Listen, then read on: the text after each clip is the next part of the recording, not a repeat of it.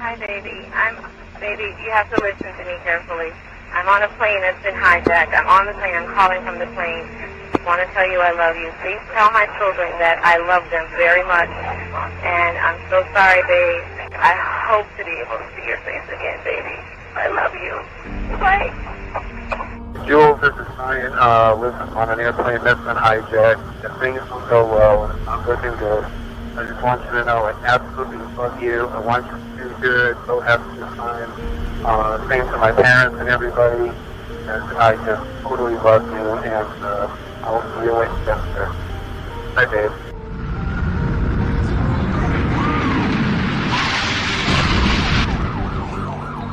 What are those people going to do? All the elevators are blocked out. In a country that most people would struggle to find on a map, in a compound that few possess the courage to enter, men from my previous life took the fight to our enemy. In that compound, they found men that pray 5 times a day for your destruction. Those men don't care about your religious beliefs. They don't care about your political opinions. They don't care if you sit on the left or the right, liberal or conservative, pacifist or warrior. They don't care how much you believe in diversity, equality, or freedom of speech. They don't care. I'm sorry you've never smelled the breath of a man who wants to kill you. I'm sorry you've never felt the alarm bells ringing in your body, the combination of fear and adrenaline as you move towards the fight instead of running from it. I'm sorry you've never heard someone cry out for help or cried out for help yourself, relying on the courage of others to bring you home. I'm sorry you've never tasted the salt from your own tears as you stand at flag-draped coffins burying men you were humbled to call your friends. I don't wish those experiences on you, but I do wish you had them. Most will never understand the sacrifice required to keep evil men like those from that distant compound away from our doorstep. But it would not hurt you to try and understand. It would not hurt you to take a moment to respect the sacrifices that others make on your behalf, whether they share your opinions or not. It would not hurt you to take a moment to think of the relentless drain on family, friends, and loved ones that are left behind, sometimes for weeks, sometimes for months, sometimes for years, sometimes forever. Ideas are not protected by words. Paper and ink may outline the foundation and principles of this nation, but it is blood, only blood, that protects it. In that dusty compound, a man you have never met gave everything he had so that you have the freedom to think, speak, and act however you choose. He went there for all of us, whether you loved or hated what he stood for. He went there to preserve the opportunity and privilege to believe, to be, and to become what we want.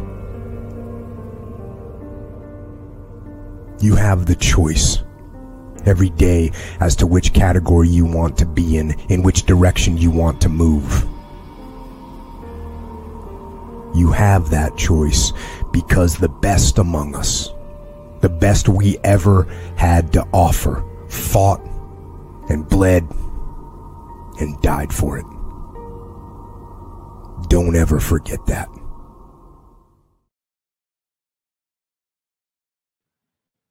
Number 5. Rah. Rah. Like that salty ass first sergeant. Rah. They don't say hoorah, they say rah. Welcome, ladies and gentlemen. Welcome to SITREP tonight. Me and my co-host here, Alpha, will be. I'm pretty stoked about tonight's show, folks, because we're going to get a taste of kind of the old core, so to speak, here a little bit. And Alpha and I have talked about putting a lot of these stories of some of our veterans. The World War II generation. I mean, it's all but gone at this point, and it's something that doesn't really hit you until you realize it's gone. Those stories, whatever's not down documented, it's gone now.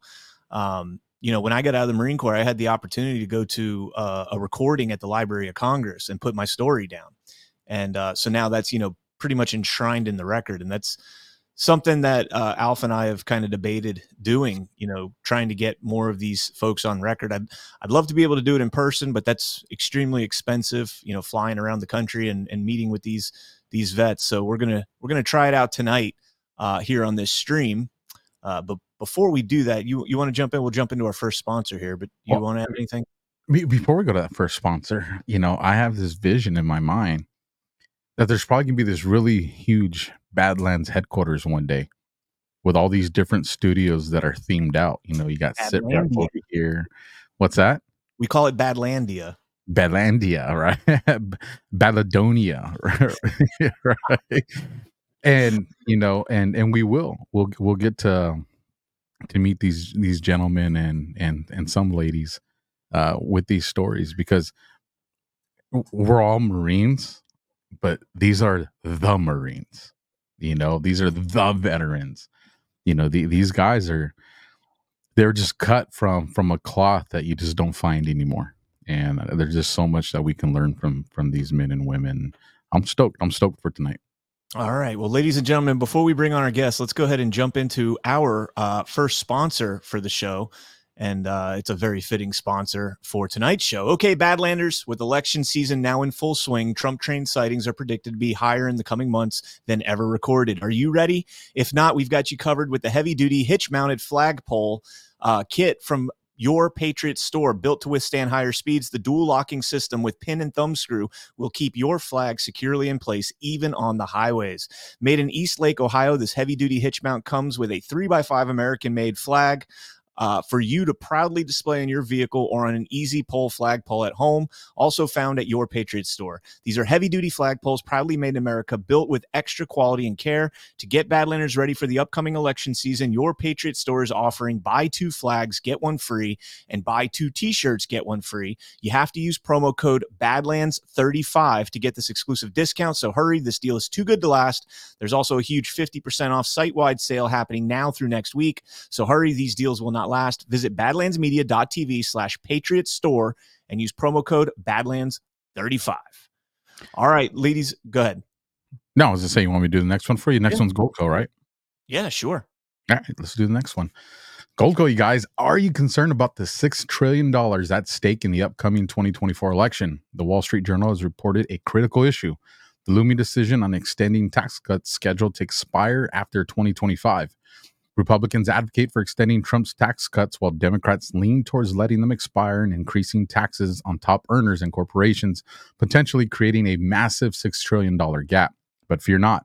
There's a way to protect yourself from this impending threat. Join the thousands of hardworking Americans who are taking proactive steps to safeguard their savings. Visit badlands.com to claim your free 2024 gold and silver kit and fortify everything you've worked for. You may even qualify for up to 10% back in bonus silver. But hurry, supplies are limited. Don't leave your financial future to chance. Act now to diversify and shield your savings against uncertainties ahead. Get your free 2024 gold and silver kit today at badlandsgold.com and take control of your financial destiny. Or you can trust Biden and what he's doing with the economy. Central bank digital currency. All right. And before we bring our guests on, ladies and gentlemen, if you could just please hit that thumbs up down there at the bottom. It's right there between the next to the comments button. And that helps get this show on the leaderboard, show some appreciation for our guest as we bring them on right here. Ladies and gentlemen, I want you to welcome Vietnam veteran, Marine Corporal Gary. Gary, how are you doing, sir? All right. Welcome to the show. Welcome to the show. So go ahead, Gary, before we get into tonight, why don't you just give us a quick overview in terms of, obviously you were a Marine, a corporal. What exactly did you do in the Marine Corps, sir? I was just handling Marine Corps stuff, just like on vegetation, stuff like that, and just talking. And then I was corporal in the Marine Corps. I hit Vietnam as a private. In 9 months, I was corporal. Wow. In 9 months, in 9 months, you went from a private to a corporal? Yeah. Wow. Motivated. In Vietnam. So, go ahead. I was just gonna say, what'd you do for a job when you were in the Marine Corps? I was a battalion scout in Vietnam, and led the troops in combat, stuff like that. And in Vietnam, I was training young Marines how to fight and how to talk, stuff like that. So when the Vietnam War kicked off, what year did you enlist, sir? Let's see, it was 1986. Wait, say that again? 68. 68? 1968. 67, 68, 69, I was in the Marine Corps. Okay, and now when you enlisted, were you enlisted or were you drafted first? I was volunteer Vietnam. Okay, so you went in. If you don't mind me asking, can you give me a general idea of where you're from in terms of the state? I'm from Brady, Texas. From Texas? Okay, and how old were you when you enlisted, sir? 24. 24. Wow. So let me ask you, because that's an interesting thing right there. We have that in common. I was 24 when I enlisted. I wasn't 18 years old and got out of high school and went straight into the military.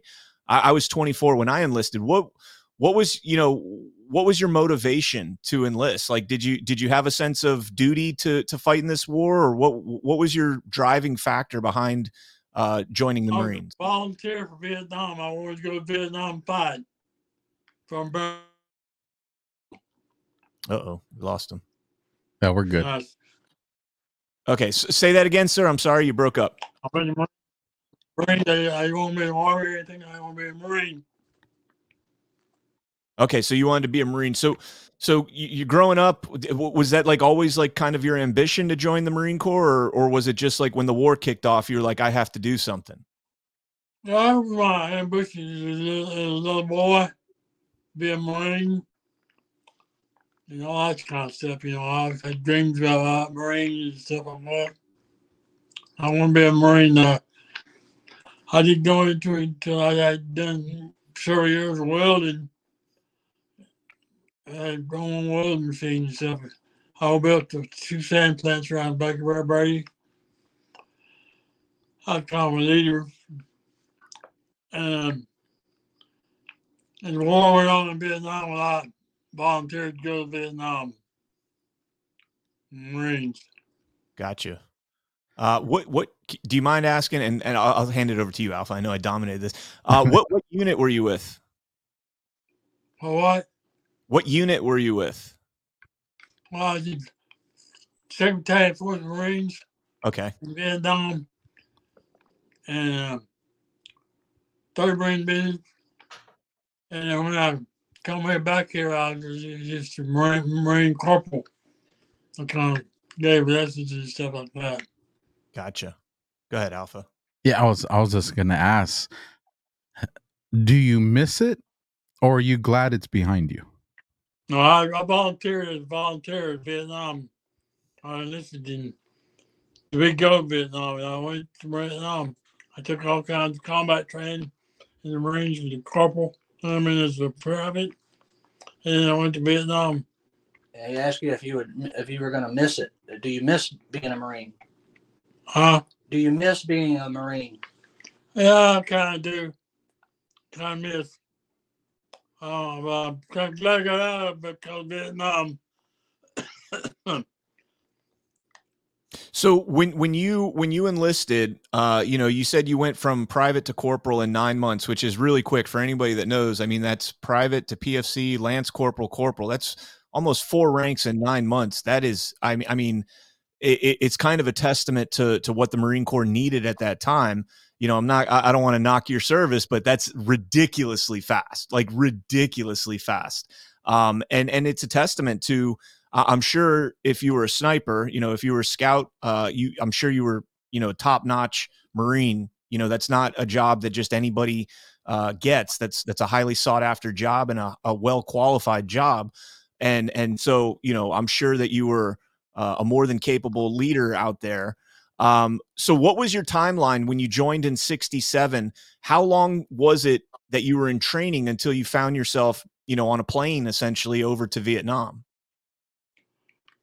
Well, I was in training in Camp Pendleton. Oh, you're West Coast Marine. Ugh. And entry in the hills and stuff in Camp Pendleton. And I became a leader, a kind of squad leader. And then when I joined the Vietnam, well, they made me a corporal pretty fast because I was a leader. And I did pretty good in combat, and so did the men. And I was kind of a leader.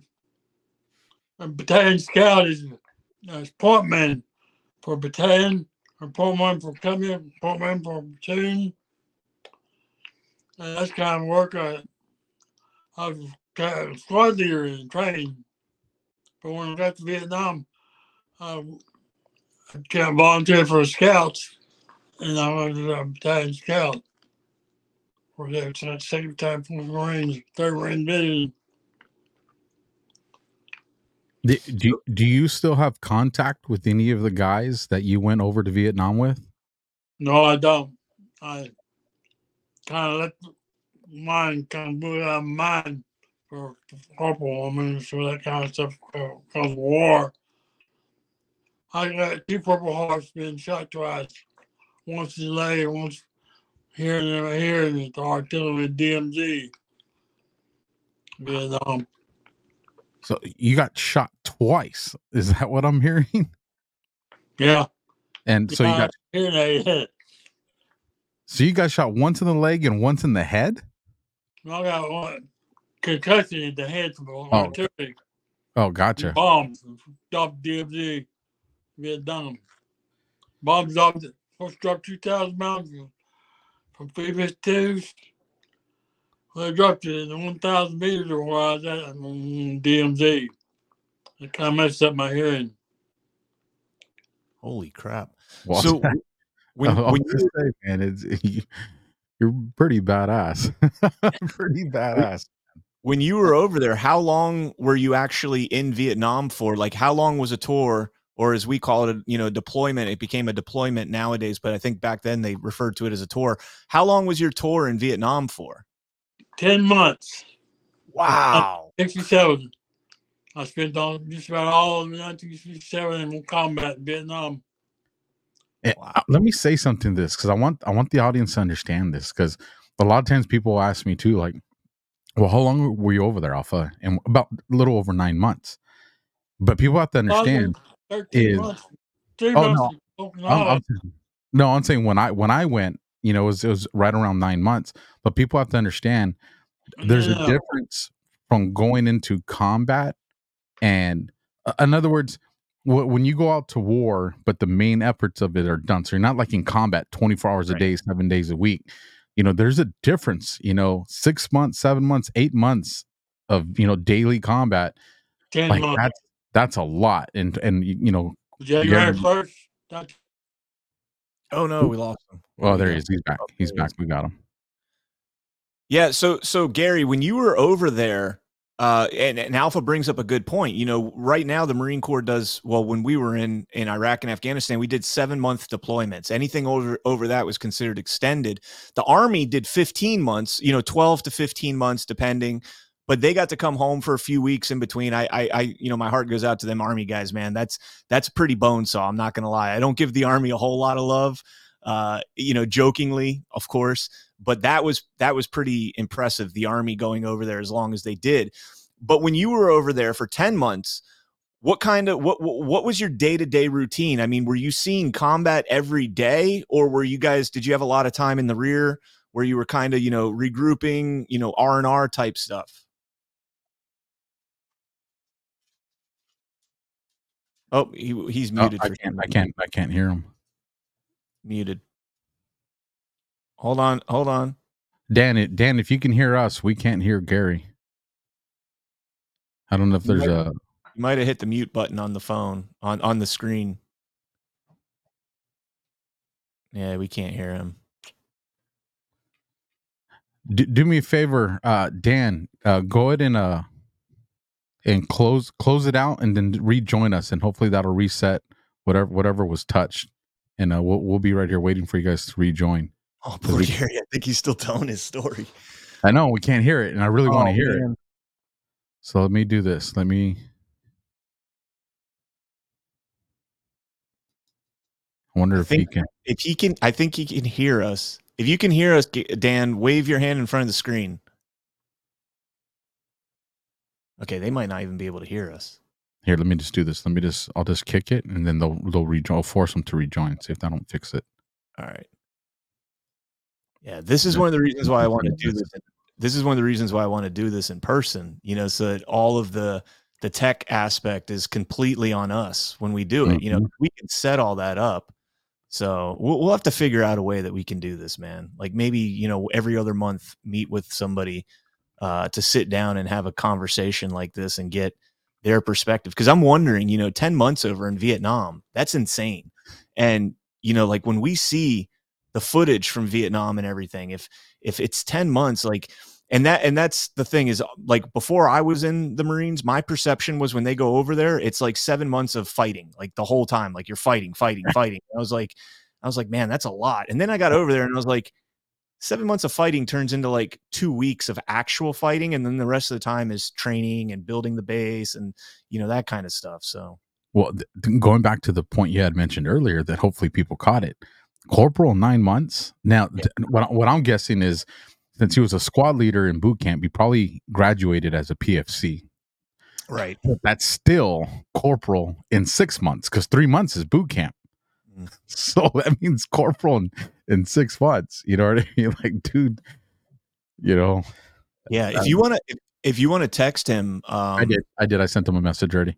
Okay, and let's just go ahead and we'll hit our next two sponsors here. We'll do the sponsor thing a little bit earlier than we planned, but with the technical difficulty that we're having right now, let's go ahead and jump into Van Man. Have you had enough of big pharma and big toxic ingredients? Ditch the harsh chemicals and embrace nature with us. For too long, we have been hypnotized by big companies into using their chemical slop products. Their clever marketing campaigns and heavy lobbying allows them to use words like natural to describe products that are anything but. Meet the Van Man Company. We're all about natural, organic remedies. Hop in the van and try out famous tallow and honey balms as a daily face and full body moisturizer. Use their miracle tooth powder made from ground eggshells and ground cattle bone to remineralize and naturally whiten your teeth. And try our new coconut magnesium deodorant to keep you smelling fresh all day. We got you covered, and we do it all with products sourced naturally from American farms and made in San Diego, California. Visit badlandsmedia.tv/vanman today and get free shipping on all orders over $40. And let me just tell you, man, like, those are two products right there that scared the crap out of me. Toothpaste and deodorant, because it's two things that we use every day. Toothpaste is loaded with fluoride. Deodorant is loaded with aluminum dioxide, and both of those are really, really bad for us. And so I tried the toothpaste. It's pretty good stuff. I got to reorder it though. Like, I got to get a shipping schedule set up there. Well, so. And our armpits, man. I mean, I know that's kind of an awkward conversation, but stuff that goes into your armpits, I mean, you're talking about a quick access to your bloodstream. Exactly. Like, and your lymph, and there's, I don't know if they're called lymph nodes right there, but you have, they are still, you have a lot of stuff there that, you want to take care of. Looks like we got our guests back, so we can bring them on, do a sound check. All right, Gary, you got us, sir? Yeah. All right. We're good. All right, Gotcha. we're back in action. So we lost sound with you, Gary, but I was asking when you went over to Vietnam for the 10 months that you were there, what was kind of walk us through what your day-to-day was. Were you seeing combat every day? Was it, you'd get called up for a mission, or what was the day-to-day routine over there?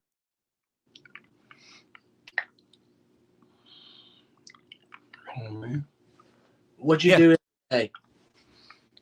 I went to Okinawa. Went to Cuba, Quantum, down there, and yeah, played troops and stuff. It's just, I don't know, just a place for our bike on the Vietnam, but went to Okinawa and the range.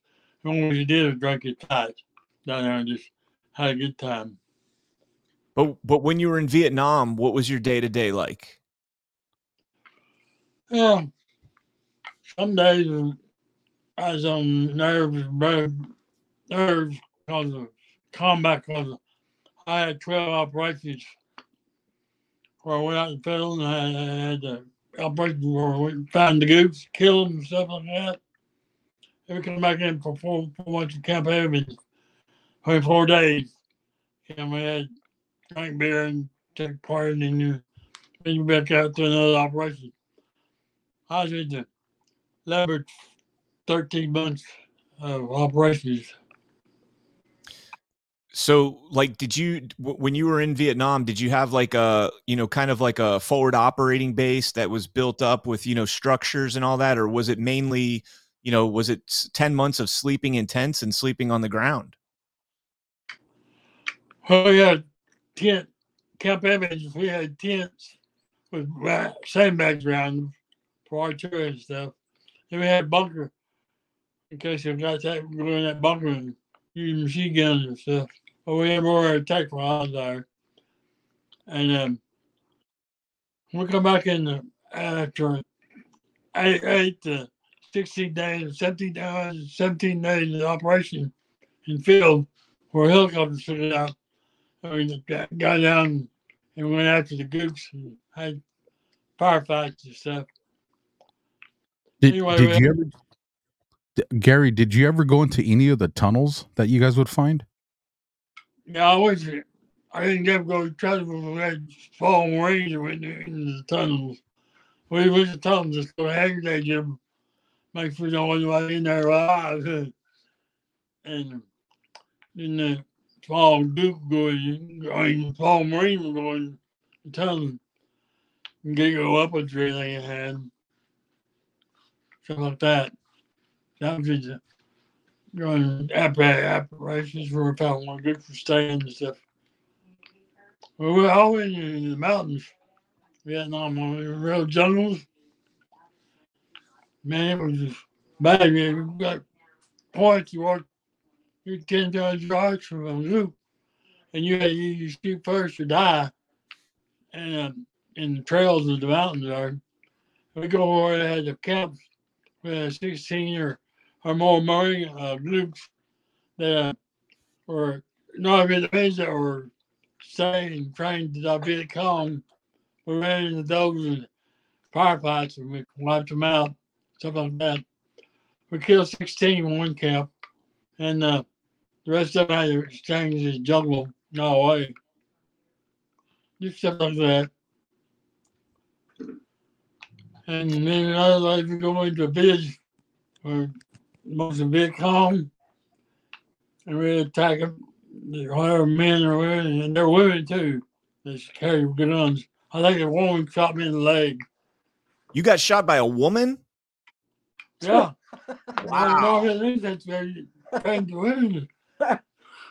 Well, I'm not saying that to, as an emasculating thing. That seems to be a common word over the last few days since the Fanny trial. But it's that kind of plays into, one of the things that we're told is that we bombed women and we killed women and children over there. And I mean, when you're sitting here saying you got shot by a woman, then you're fair game. If you're going to pick up a gun and you're going to shoot at a man, then you're an enemy. You're fair game. You're an enemy combatant. Wow, I'd never heard that before. Well, you just shot. one of them had Bucky Jones on, and he thought it was bad. That's where he shot at him. He said, "What did he weigh about?" And he did 500-600 yards, something like that. And the villages, the Viet Cong trained the women to still, they had trouble with that throw bombs, set booby traps and stuff for you. And I had a lot of visitors we went into. One was in Clang Tree, about 5 miles east of it was Dunlop River. I went down to scout the river out. I was a battalion scout. I went down and checked the river out, me and 3 other guys. And we all got shot and wounded. And anyway, it was Dunlop River, 5 miles east of Clang Tree. And we had a big firefight. Where other guys up on one kind of hill. And that's where they I went up there and got medevac from being shot in the leg. But yeah, I called in air strikes on the other side of the river. 2 of them, two jets, and come in and bombed it. And then the helicopters come in, 2 of them, and machine gun the trees and stuff along the river on the other side where I scouted to. Had them scouted out the car, told where that's at and everything. To the 10 who called in air strikes and stuff. Helicopters hit. They were bad dudes. They could have helped us out. Yeah, I hear stories about those helicopter guys. Go ahead, Alpha. Yeah, I had an opportunity last year to interview a pilot of one of those Hueys. I got to get him so you can have a chance to talk to him too, man. It's just pretty awesome, man. Pretty freaking awesome. Gary, I don't know if you still, watch war movies and stuff like that when they came out, but there's a movie that came out. I mean, it's a couple of years ago. I was trying to look. I know more than, I want to say more than 10 years ago. It's with Mel Gibson. It's called We Were Soldiers. Did you ever see that movie? Yeah, I watched him, and I tried to figure out, tell them to stay apart, 10 yards, 15 yards, and go on patrol, and put inside patrol and stuff like that. And I had a machine gun for a point, and I was trying to scout. I had the lieutenant who was in charge walking with the machine gun back in the air, or radio back in the area, back behind the column. Yeah, well, I took point there and guarded the Marine radio man. So that we're on those operations. How did that? Go ahead. Sorry. The Dong Ha got a big firefight. Dong Ha and Camp Evans and Clang Tree. Camp Evans was in between 30 miles north of Hearn and home. That's on Indy and Clang Tree was up south. And we didn't operations all in there. We're in the mountains all the time. We try to find the gooks and the operations so all the mountains and kill them. Go on trails and build mountains and stuff. And that's where and just see bears to walk point in the jungle like that on trails. Because I usually wait for them. We found them, we annihilate them and kill them all. We were to get hold of. I remember one time we got a suicide patrol up in the mountains. And in the trail, about 16 killed 16 gooks. This is a little campfire on the trail. And the rest of them run away, got away to the mountains and the jungle. But they were pretty scared walk forward after the jungle bound and straight down jungle trail. Because sometimes you couldn't see her 5 yards in front of you. The jungle and trails on that trail be cut by gooks and stuff. Anyway, had a big firefight one time and killed 16 Dukes. We got the bodies, you know. And the Did rest they? of them dropped out of the camp, ran away from me. We So, caught an Wait, Gary, was that like an ambush that they had set up for you? Because I mean, when you guys are walking through the jungle, you said you can't really see more than 5 feet or 5 yards, rather, Yeah. in your direction because of the jungle cover. So, I mean, these are people that are way more, adept to fighting in that climate and that area. They know how to, they just have better skills, tracking skills, all sorts of things. And so, did you guys constantly face like the threat of ambush like that, where they could just come out of nowhere? Yeah, we got ambushed several times, but that was down on rivers where we got ambushes. But in the jungle fire, we used to surprise them. They didn't figure the Marines would be up there, you know. That was that was their training area where they recruited gonks for, you know, Walk Point and all that kind of stuff for them. We went in the trails and we ran into them like that. One time we ran 16 of them in jungle area. That's to them get drained in jungle. Sometimes we call it, after we leave, be gone a couple of days. We call it ice tracks that area about and give them both away. Gary, I know you stay in the call it ice tracks in the mountains. Gary, when you, I remember I thought we was going to the Asphalt Valley where a group will have changed some, just changed groups, yeah, bro. And we got all helicopters, about 15 helicopters, and switched at 1-4 and 2-4 Marines, and flew by. And we saw them with the helicopters and make assault on that. Yeah, Asphalt Valley, where 2 or 3 divisions of groups were. And the Germans, our generals finally called helicopters come in. They called it off the ice track because the recon Marines got down them and the helicopter got shut down. And they had division. It did lots of nukes in that business, Asphalt Valley. And this season, Marines 2 times, one time the flying force, one attack force. And I said, too many Marines died. So they called it off. They said, we'll just B-52 be bombed. Just keep bombing them. Wow. That's a big plane. You call it nice trick. Well, I was glad. That's a ship in the air is what it is. I had to figure out how to come back. Gary, I have a question for you. It seems like a lot of the major conflicts our U.S. military has been in, that the Marines usually get some type of nickname or just, the enemy, and even the locals will always kind of just separate us because of the way we fight. Like when we're in Iraq, because Marine Corps, we're poor, right? So we're in the desert. We still have black boots and green camis. And so they didn't call us Marines. Well, they would call us. They would call us. They would call us. Hey, hold on here. Go ahead. Well, hold on. Let me just address this real quick because I see people in the chat talking about it.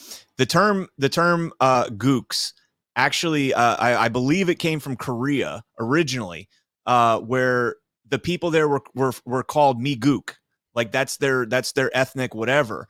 And so when in Korea, when the Marines would meet these people and they say, I'm a Marine, I'm American, whatever, they would say Migook, and the Marines thought that they were saying me, as in like if you don't speak English, me, Marine, you blah, and so they would say me Gook, and the nickname Gook just stuck. It's not. I see people saying, racist. It's not racist, folks. These people are trying to kill each other. We have a respect for one another that nobody will ever understand. So, whatever it is, that's just what they refer to. The Marines invented that term. The Marines get to dictate what that term means. Go ahead. Absolutely, 100%. just they would refer to us, in Iraq as the black boots. That's what they would call us. That's how they identified us. So my question for you, Gary, did the Yeah, we had. did the enemy out there, did they look at you guys different or fear you different than they did the Army or the Air Force? Like, how did the enemy feel about the Marines? I got my roof. He called Marines, I guess. I don't know. I had about 8 interpreters who were serving in the tent with the 8 Italian scouts. They come around there and we had trained 2 of them for company. And I had them learn all the things, talking about them, talk to them. They would go with us where we went. 2 of them were. I was 2 attached golf company. 2 Italian scouts. And we had 2 groups that were helpers. They were with us. But when we went to DMZ, when those groups disappeared, they didn't want to go. They would go to DMZ with us. DMZ was hell. Bombs and artillery and stuff like that. Groups had artillery. The 82 mortars, what the Vietnamese had. Had a lot of 82 mortars on them. We had just sort of more fights with them. Of course, our more fights didn't last very long. We got on the air strikes and they annihilate the groups bombs. Bombs. Big 500-pound 5 bombs. Air strikes were. They also had a helicopter kids, MC gun rockets. They come in. The companies will anything you real about because air strikes cause us a lot of hell. We call it, gotta get rid of them. Dukes didn't have artillery or nothing like that. They didn't have air strikes. All I kind was mortars, 82 mortars. 80 mortars. 82. So they had 82s. Yeah. So Russia, 82 mortars. Mortars were other guns were made more in Russia. AK-47, they were made from China and Russia. So I was an 81 millimeter. I was a mortarman myself, so I dealt with 81 millimeters, and the 82 is the Russian variant. So I know that's a pretty big boom when they hit. But the thing about mortars is that they're especially in a jungle environment, they have predetermined locations. So they had lost 60 mortars. Maybe 60 mortars in the jungle. Yeah, so I mean, they can do some pretty big destruction. Like when you shoot a mortar into a jungle and you put it on what's called near surface burst, which means it detonates about 3 feet above the ground instead of like the mortar hitting the ground and blowing up. It detonates above the ground, and what they do is that explosion splinters trees and everything else, and just creates like a whole plethora of shrapnel that we use bombs for air bombs, but by air tracks, and they grab about 30, 40 hole with bomb.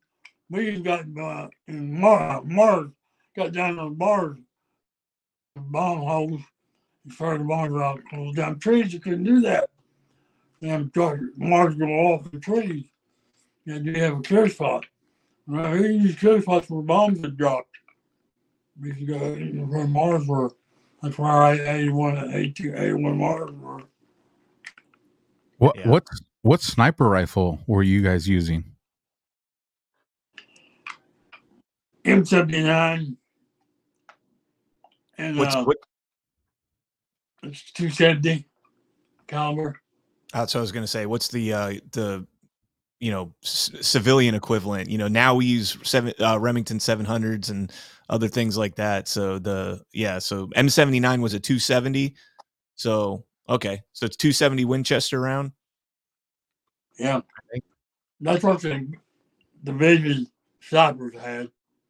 When we touched scouts, we didn't have sniper rifles. We had AK-40, had M14, and we used to turn the dial for yardage. 500 yards plus 2,000. We want to shoot that far. We're just out and open. That's what we use for sniper rifles. And we called in division snipers to come in and about 3 or 4 battalions, 3 or 4 scouts. That's where I was. We go out with the snipers from the division, 2 of them set up somewhere, and we go out there and protect them. 2 or 3 of us, M14s. Sometimes they have an M6 machine gun. That's the south of the Yang afterwards, mountains up the river. That's where I had a lot of snipers. And we go out with and stop them. And the field, old rock guys are open in the hills and stuff. And we use the M14. The snipers, we had vision snipers come in vision and go with us. And they use M79s. 270 is what they use. Awesome. Let me, I want to get to, the way you were treated basically, when you returned from Vietnam, because, the atmosphere around war was totally different there, back then. But before we do that, do you have like what's like your favorite, and I use the term favorite loosely because, it's not necessarily a good thing, but do you have like a story that really sticks out in terms of, just something that happened? Maybe you were in a sniper hide or something and you had guys like, inches away from you. Are there any stories that you have that really stick out from your service in Vietnam? Well, I didn't go out with sniper very much because I was always just be a bodyguard to a captain, like golf company and stuff like that. And Wall Point, I'd be going on night ambushes. But most of them were usually around Hill 41, south of down, and go out and snipers coming out. The groups come out of the mountains to try to blow up our airfield and Nang. We used to have scout ambushes at night time. We used the M14 or sometimes use the M60 machine gun. We might get up with all that diminished. We had to have some firepower. We have ambush. Not time scouts was getting beat the ambush, and some of them need return. Anyway, ambushes and stuff were done around the Nang, Phu Camp Evans, Climb Tree.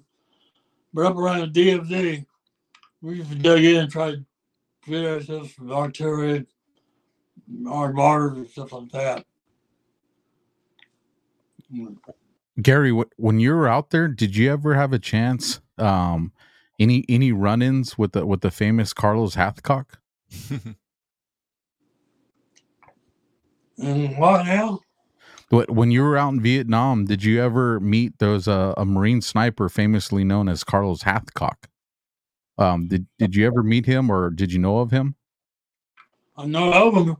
Going out around today, Hill 41. I'd go out with them and protect them.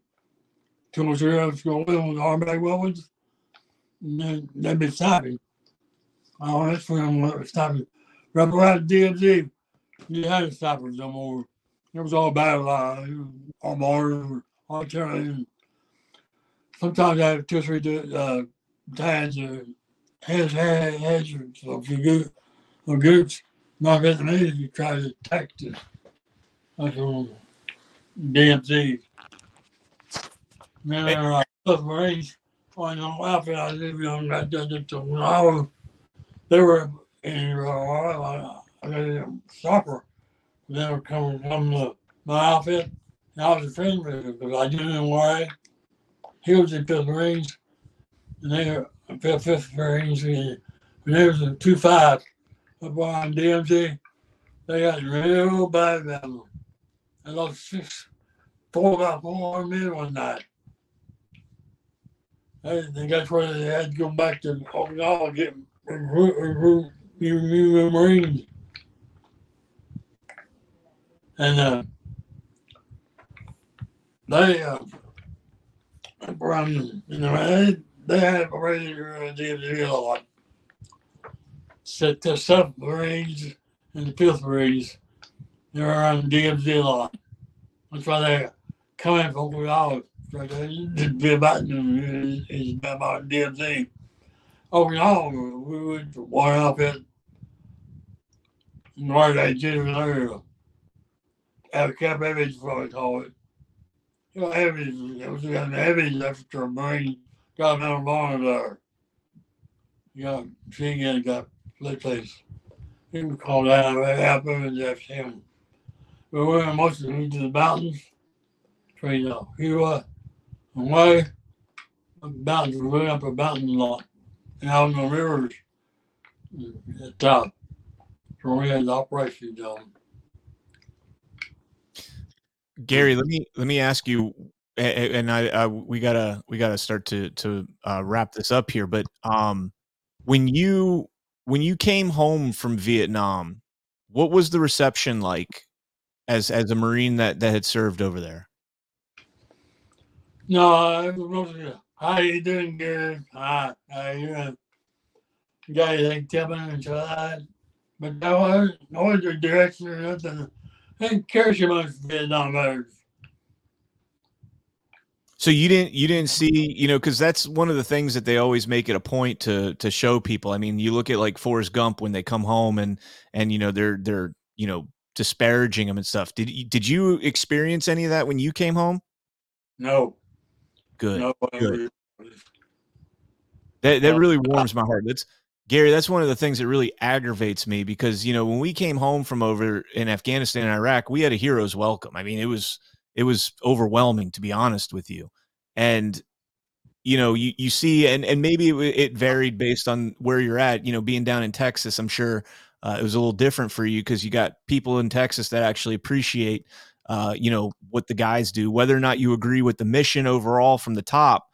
They appreciate what the guys on the at the bottom were doing, and we were the guys at the bottom. So that warms my heart to hear that, Gary. I have just friends that I knew, something like that, or from where I worked. Hey, baby, how you do it? And I don't know some branches or nothing like that. I didn't care to take much to be Vietnam veterans. Well, I gotta. The last question I got for Gary is I see a flag behind you, Gary, that says don't blame me, I voted for Trump. How do you feel about President Trump, Gary? I voted for him about 3 or 4 times because I like him. He's a good man. He's a good leader. He's a good leader for the United States. Amen. I like that. Well, I like that. Corporal Gary, go ahead. All right, Corporal Gary, I just wanted to say thank you so much for joining us tonight here on SITREP. I want to thank you for your service, Semper Fidelis, and God bless you, sir. Appreciate you. Semper Fi. Semper Fi, Gary. Semper Fi. Hell yeah. All right, folks, that is, I mean, this is a generation of folks that, you know, they're not going to be around forever, and we got to get these stories on the record. That's ridiculous. I mean, as he's sharing the stories, and I'm visualizing in my head, like, you know, we know, you know, open area combat and we know urban combat. You know, that's what we were exposed to. But I do remember there was a few times in Iraq, believe this or not, there's forests, you know, of like, you know, palm trees and high brush. And it was very intimidating, man. It's like, I'd rather go over there where those cities were. When you saw this tall grass that was like 6 feet tall, 8 feet tall, you know, it's taller than you, and trees, it was just another beast. You know, and granted, you know, we didn't do, you know, very much, you know, jungle style warfare training. You know, a lot of us training we did was like mount, you know, we did a lot of the mount training. But I remember just thinking, like, looking off, and because if there's an ambush, that's a perfect place for it to come from, you know. And to that point, a lot of, because when we got hit with IEDs back then, they hadn't gone trained by like the Syrians and all those to do the remote detonation. So when they would hit us with IEDs, they were still wired up, like, anti-tank mines, whatever they're using. But it was, a manual ignition is what they would have to do. And it was always close to the trees because they would run that cable all the way out into the trees for freaking cover. And just knowing that this was their fight. This is where they did their daily fights. And I don't know a lot about mortars other than how loud they are and what they do to the ground when they hit it. But when I was listening to you kind of explaining, how they'll do the where they detonate, before they actually impact the ground in the air. And I know about mortars when they impact. We've been on the receiving end of that stuff. It's a violent explosion. And to picture that in the air with the trees and then all the shrapnel that it creates, like that's an ugly scene to picture, man. Yeah, 100%. And especially knowing, I mean, when you're talking about mortars, like I said, those are pre-registered targets. Those are targets that now granted, you could call for fire and get guns onto a target that a forward observer picks out. But a lot of these, they would have FOs out there that would call it in and say, hey, they're about to approach this zone, and they would drop rounds on your patrol as it's going through. And dude, that's pretty devastating, man. Like, I know there was a little bit of a hard time there, understanding, everything, but we got the gist of it. I hope you guys were able to on your end. We've got a little more sophisticated listening devices, so we were able to pick up quite a bit on that. And going out there, I just exactly what you said, Alpha. I could never in a million years imagine walking through a jungle where your field of vision is 5 feet, 5 yards. I think he said 5 yards in either direction. Like, think about that, knowing that there are thousands of fighters in your vicinity that want to kill you, and you're walking with a visibility of 5 yards, and you're making all this noise. They know exactly where you are. There's no doubt they know, just based on sound. They know if they shoot in that direction, there's probably at least 4, maybe upwards of 12 to 20 of you that are walking through there. You just open fire, spray and pray, and hope you hit something. Think about this, Ken. And I'm not trashing on our people in the Air Force or the Marine Air Wing. I'm not trashing on you guys, right? Because I love you guys. You saved our asses more than once. But when we would get air support, right? You're talking precision guided missiles, laser guided bombs. You're talking about the most sophisticated technology. And it still was nerve-wracking, bro. It's like you knew it was coming, right? And like you're like, please, like, don't be off a little bit. And that's with the most high-tech gear. Imagine these guys, like you said, B-52s, bro. Like it's a dude looking through, what, like a periscope or something down. Like, that's that's if for the guy on the ground, man. You talk about shitting bricks. You're gonna be shitting some bricks on that one, and then you need it. And back then we're dealing with napalm, a bunch of stuff like that was being, dropped out there. Just mad respect. And I do know, some of the stuff it's hard to understand with what Gary was saying, but you can catch the point to make the story, but you can also just see in his eyes that he's reliving that memory of what happened, and there's power in that. Just the acknowledgement of that, because you're right, man. We only got limited time to grab these stories, from the old timers, man, and we got to do our best to freaking put that down on audio, put it down on tape, man. Yeah, my uncle was a Vietnam vet himself. He was a radio operator, and he was also an M60 gunner. So he carried around the big boy, the M60, and he before, so growing up, I always heard stories about, Big Michael is what we called him, Big Mike. I'd always hear stories about him, and his time in Vietnam, the night terrors that he would have after he got back and everything like that. And he never really would talk about it to anybody. Not my aunt, his wife, not my, his kids, nobody. He wouldn't talk about it. And then, like, I'll never forget when I got home from Afghanistan after my first deployment, we went out to dinner. I went up to North Carolina to visit them, and we went out to dinner. And everybody kind of went about. We were at a Cherokee casino, and they all went out in the casino, and him and I just, were kind of hanging out there. And he opened up to me, like, he told me everything, that he went through, and how, he essentially he lost basically his entire platoon. He was the only survivor from his platoon, which is unheard of for a comms guy. Usually they're the first to go. Your comms guy and your lieutenant are the first ones to go.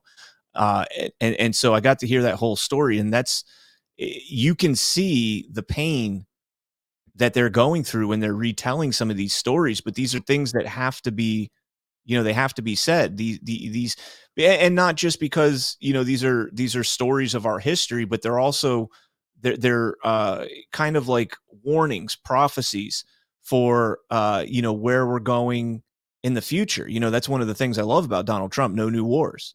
Let's figure out a way to do this diplomatically, economically, whatever it may be, and stay away from sending our 18 to 24-year-olds off to die for this. Just imagine if we could just download the courage that these guys had, man. It's a different time, man. Different time. I do think we still had one ad though. I want to make sure we don't forget that. Absolutely. Let's go ahead and jump into our final sponsor. We got all the Patriot sponsors tonight, all the American first. Well, I mean, anything on Badlands is going to be America first. But how about your Patriot trainer? Badlanders, it's time to start to rebel against the system. The powers that be, they don't want us healthy. They thrive on us being sick, overweight, and dependent. They've been manipulating our food, infusing it with chemicals that cripple our metabolism, making it impossible for us to burn fat and stay healthy. That's where the Patriot Trainer comes in. With over 15 years of experience as a personal trainer and a health science researcher, Dan Lyons created a course that's a weapon against the deceit of the elites. You'll learn the science behind these metabolism-destroying chemicals, how to avoid them, detoxify your body, and ultimately repair your metabolism. This Nutrition for Freedom course is a fortress of knowledge for those who've been labeled as quote-unquote science deniers. This course equips you with real, untainted science, preparing you for any debate about nutrition and weight loss. Take control and ignite the torch of health and independence. Visit badlandsmedia.tv/trainer and enter promo code Badlands for 20% off the Nutrition for Freedom course from Patriot Trainer. Again, that's badlandsmedia.tv/trainer, promo code Badlands. All right. If you know an old timer, you got one in the family and they're willing to share the story, connect us, you guys. Yeah, for sure, guys. If you got, World War II would be epic, man. Like for a World War II vet, I would probably figure out a way to get us out there to do that in person. I want to make sure. Yeah, I want to make sure that we have the capabilities, good quality mics, good quality cameras, get everything kind of set up and be able to edit it after the fact. We'll do a live show on it where me and Alpha will comment before and after, but have a live stream or a pre-recording of this with good quality editing and all that. That's really what I want to do. I would love that, man. Yeah, at least once or twice, once a month, every 2 months, something like that. I've got a few. What if you were in World War II, though? How old would you be right now? You'd have to be close to the 3 digits, wouldn't you? I mean, on the tail end of World War II, 1945, figure you lied about your age at 17 to get in, means you were born in 1928, you'd be 94. So you'd be. If somebody knows somebody somebody from World War II, connect us so we can make that special thing happen. That'd be awesome. Yeah, there's not many left, man. I think somebody, you always see the story that floats around of the 112-year-old Marine Corps veteran that drinks whiskey and smokes cigars every day, and that's his, science for or his recipe for long life. Have you ever seen that? It's a video. It's a screenshot that pops up every once in a while. It's a really, well, I mean, he's old now, but it's an old black dude with a big gray beard, and he's just sitting on his porch drinking a whiskey and smoking a cigar, and it's like that's my recipe for long life. So, but yeah, we realized Go ahead. A couple comments in the chat. You have Gum Gum says, my dad was 95 and died in 2016. I'm sorry to hear that. Yeah, I think we're pretty much. I bet you had some cool stories though. I think we're going to be pretty much relegated to Vietnam. A lot of Vietnam guys. Maybe we could get a Korea guy. That'd be pretty cool, especially because a lot of the Marines, the way that we are today, came from Korea, because that was the first kind of insurgent kind of war where guerrilla tactics were used. Obviously, it escalated during Vietnam. Vietnam was the foundation for, I think, every war that we're going to face moving forward until we end up fighting against, somebody like a Russia or a China or something, God forbid. The guerrilla war. Reservoir, man. Yeah, the frozen chosen. Yeah, that's the hardest Marines to ever walk the earth, man. I mean, these dudes were hands down hardest Marines to walk the earth. Bro, these dudes were in negative degree weather wearing, cardboard on their feet. Like that's what they had to keep them warm. I mean, guys with frostbite, I had a friend in the family that had frostbite from Chosen.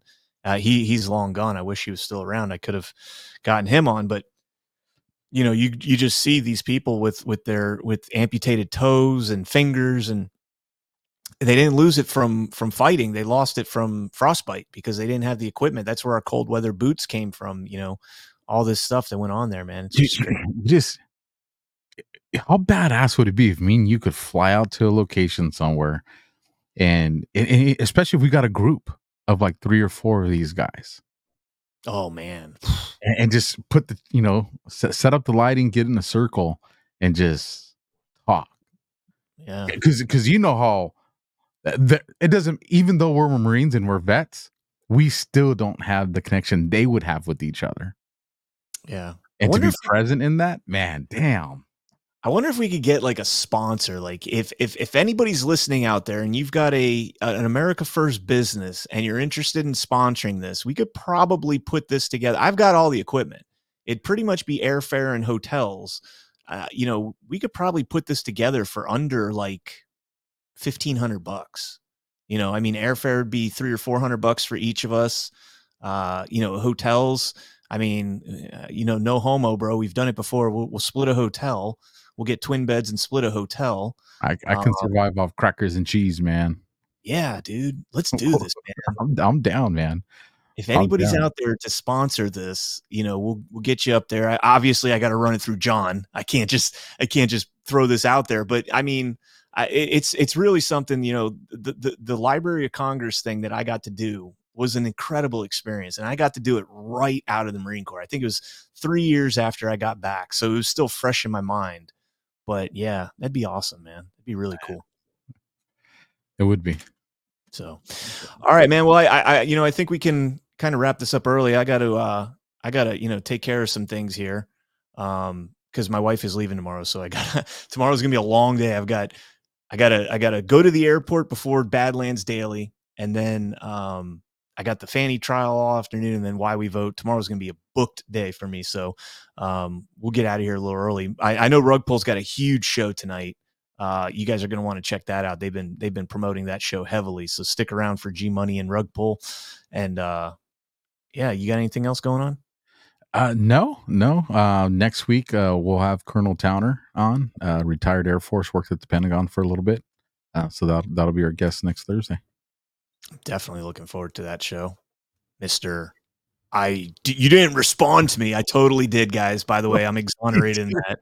He did. He goes and sends me a screenshot. He's like, I put yes right there.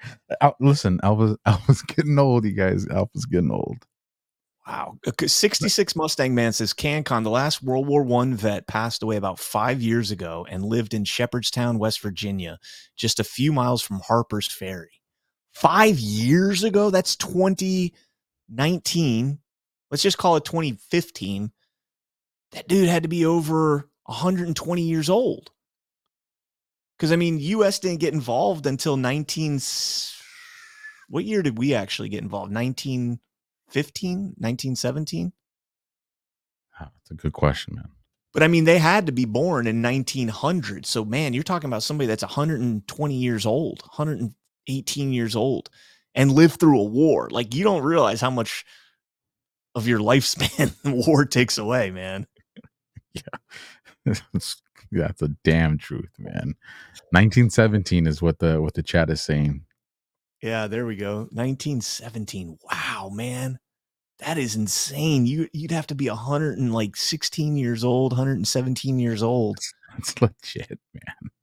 Bro, that's I'm just trying to hope that I could make it to 80, man. This with all the stuff that's gone on in this lifetime. I think that would be the Lord granting me some charitable time. That's So awesome.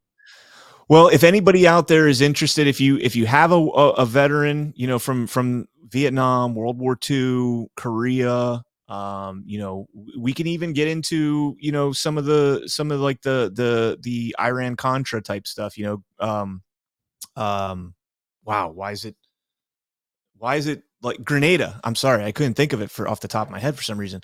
Grenada, stuff that predates the 80s, the 70s, maybe the early 80s. If you have a veteran that might be interested in sitting down and talking with us and has some cool war stories to tell about that, we'd be down for that. Also, if you have a business and you're interested in sponsoring this idea, nothing up front. We're just gonna try and see if we could get it together. And of course, we still have to run it by John and make sure that everything's on the up and up with this. But I think that'd be a really good idea, man. I really do. it'd be awesome. Especially, I mean, think of if we found some old timer bomber pilot or something like that, man. That'd be cool, man. What would be like your dream interview for somebody? Let's say World War II to present. Who would you want to interview? You don't have to have a name specifically. Like, say you want to interview a pilot that flew Enola Gay. So there's two that I actually have. I would want to interview someone that actually was in the trenches of the war, like trench warfare, that really experienced that. Because so we were boots on the ground, but I mean, trench warfare. People don't understand trench warfare. It's a whole different piece, even compared to like urban warfare. So I would love to talk to somebody that fought in that, and then I would love to talk to a crew member of a bomber. That'd be freaking awesome, man. Now, the pilot would be awesome, but if I could pick, like, this is the Super Bowl ticket, right? The belly gunner, bro. If I could, dude, those guys gotta have brass nuts, bro. Bro, the tail gunner, they like lay down flat on their belly the whole entire time, and like, I mean, when they're coming at you, if they come up behind you, you're the last resort there. The upper turret, the lower turret, and the tail gunner. What are you aiming for on a bomber? The tail, right? You're aiming for the wings and the tail. Yeah, the tail. The tails will put a bomber down fast. Yep. That's where you're laying down at, man. If I could pick somebody, I would want to interview somebody that was either on the Doolittle raids or somebody that was in the Battle of Midway. Like, I want to interview, to be honest with you, I want to interview somebody that worked closely with Chester Nimitz, Admiral Chester W. Nimitz. He's one of my all-time heroes. My dad made me read the Battle of Midway when I was a little kid. I was like 8 or 9 years old, and he made me read it. And I love that book, and I've been obsessed with that. Good. You just reminded me of something that's important. If you guys know people, because our world has blended a lot since, even people on the other side of the coin of these conflicts, I would still like to interview. Dude. I would still love to interview them. That's another thing I've been wanting to do, bro. Like, I want to get a Royal Marine on here. I want to get, IDF on here. Like, I want to get people from other branches on here as well. Other countries, allied nations that have fought with us, like that'd be pretty crazy. I see Mag says, how about Pearl Harbor? Pearl Harbor would be great. Don't get me wrong, but Battle of Midway to me has personal nostalgia, personal sentiment because of, reading the book. Gum. Oh man. He says, my dad fought in Midway. Oh, I would have loved to have been able to interview your dad. That would have been epic, man. Man, that would have been awesome. Yeah, dude, that'd be excellent to interview some dudes from other countries to kind of talk about, their training and what they go through and all that. Like Royal Marines, man, they make our training look like a walk in the park. So that'd be pretty cool, man. I'm telling you, man. I think it'd be awesome. All right. Well, other than that, you guys get in the trenches of this information war. Go join me and Ken on Twitter. Only way you fight propaganda is with truth, with facts, and we need you guys in there helping to share that message. So go in the trenches of Twitter and fight with us. N. Brady says, if you're interested in interviewing my husband, you can message me on X. He was in the United States Marine Corps during Beirut and Lebanon. I would love to. Oh, hell yeah. Yeah. Email me, cancon@cancon.net. It's really not that difficult. cancon@cancon.net. Or you can DM me on Twitter. I don't know Twitter handles off the top of my head, but I'm imagining that most people that are watching this, know how to find me and Alpha on Twitter. So shoot me a DM on Twitter. I would love to set that up. So, and last thing before we get out of here, ladies and gentlemen, please smash that thumbs up down there if you enjoyed the show tonight. A little over 2,200 people watching and only 486 thumbs up. We got to get those up. So, Alpha, I will see you next week, bro. No, I'll see you're on with us tomorrow night, aren't you? Yes. So I'll see you, man. This is going to be like the last 3 days I've seen 2 people on Badlands, Alpha and Ash. And so I get a break. Chris Paul's going to break it up tomorrow. But yeah. Ash hit me up. I said, I'm not an expert in that stuff like you guys. She's like, you'll be fine, it's okay. You're going to have fun. I said, all right. Bring my crayons with me. I'll send, there you go. I'll send you over the report that you got to read. You got homework. So, all right, guys, hit that thumbs up. I don't think we have any Rumble rants. No, we do not. So we are going to go ahead and cut the show out. Make sure you guys stick around for rug pull coming up here in about 15 minutes. Let G Money and the gang. Who's his guest for tonight?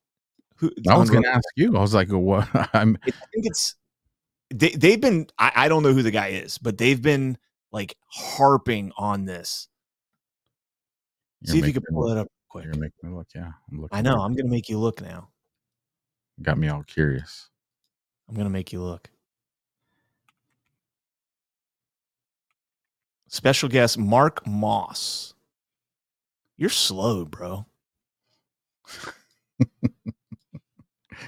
Now I'm looking up who that is. All right, guys, make sure you jump over there and join G Money and Patriots in Progress. Let's just call him Pip. Pip. Like a Pip Boy, like if you play Fallout. All right, guys. Alpha, you got anything? No, I was looking up Mark Moss. I found him on Twitter, the Mark Moss Show. Changing the way you think about money, building the world with #Bitcoin, partner Bitcoin opportunity, fun radio show on iHeartRadio, 100 million views on YouTube, a huge following on X, over 135,000. So it's going to be interesting. Hell yeah. All right, guys. Well, thank you so much for tuning in. Special thank you to Corporal Gary out there for telling us his story. We definitely appreciate that, sir. Semper friggin' fi. God bless, guys.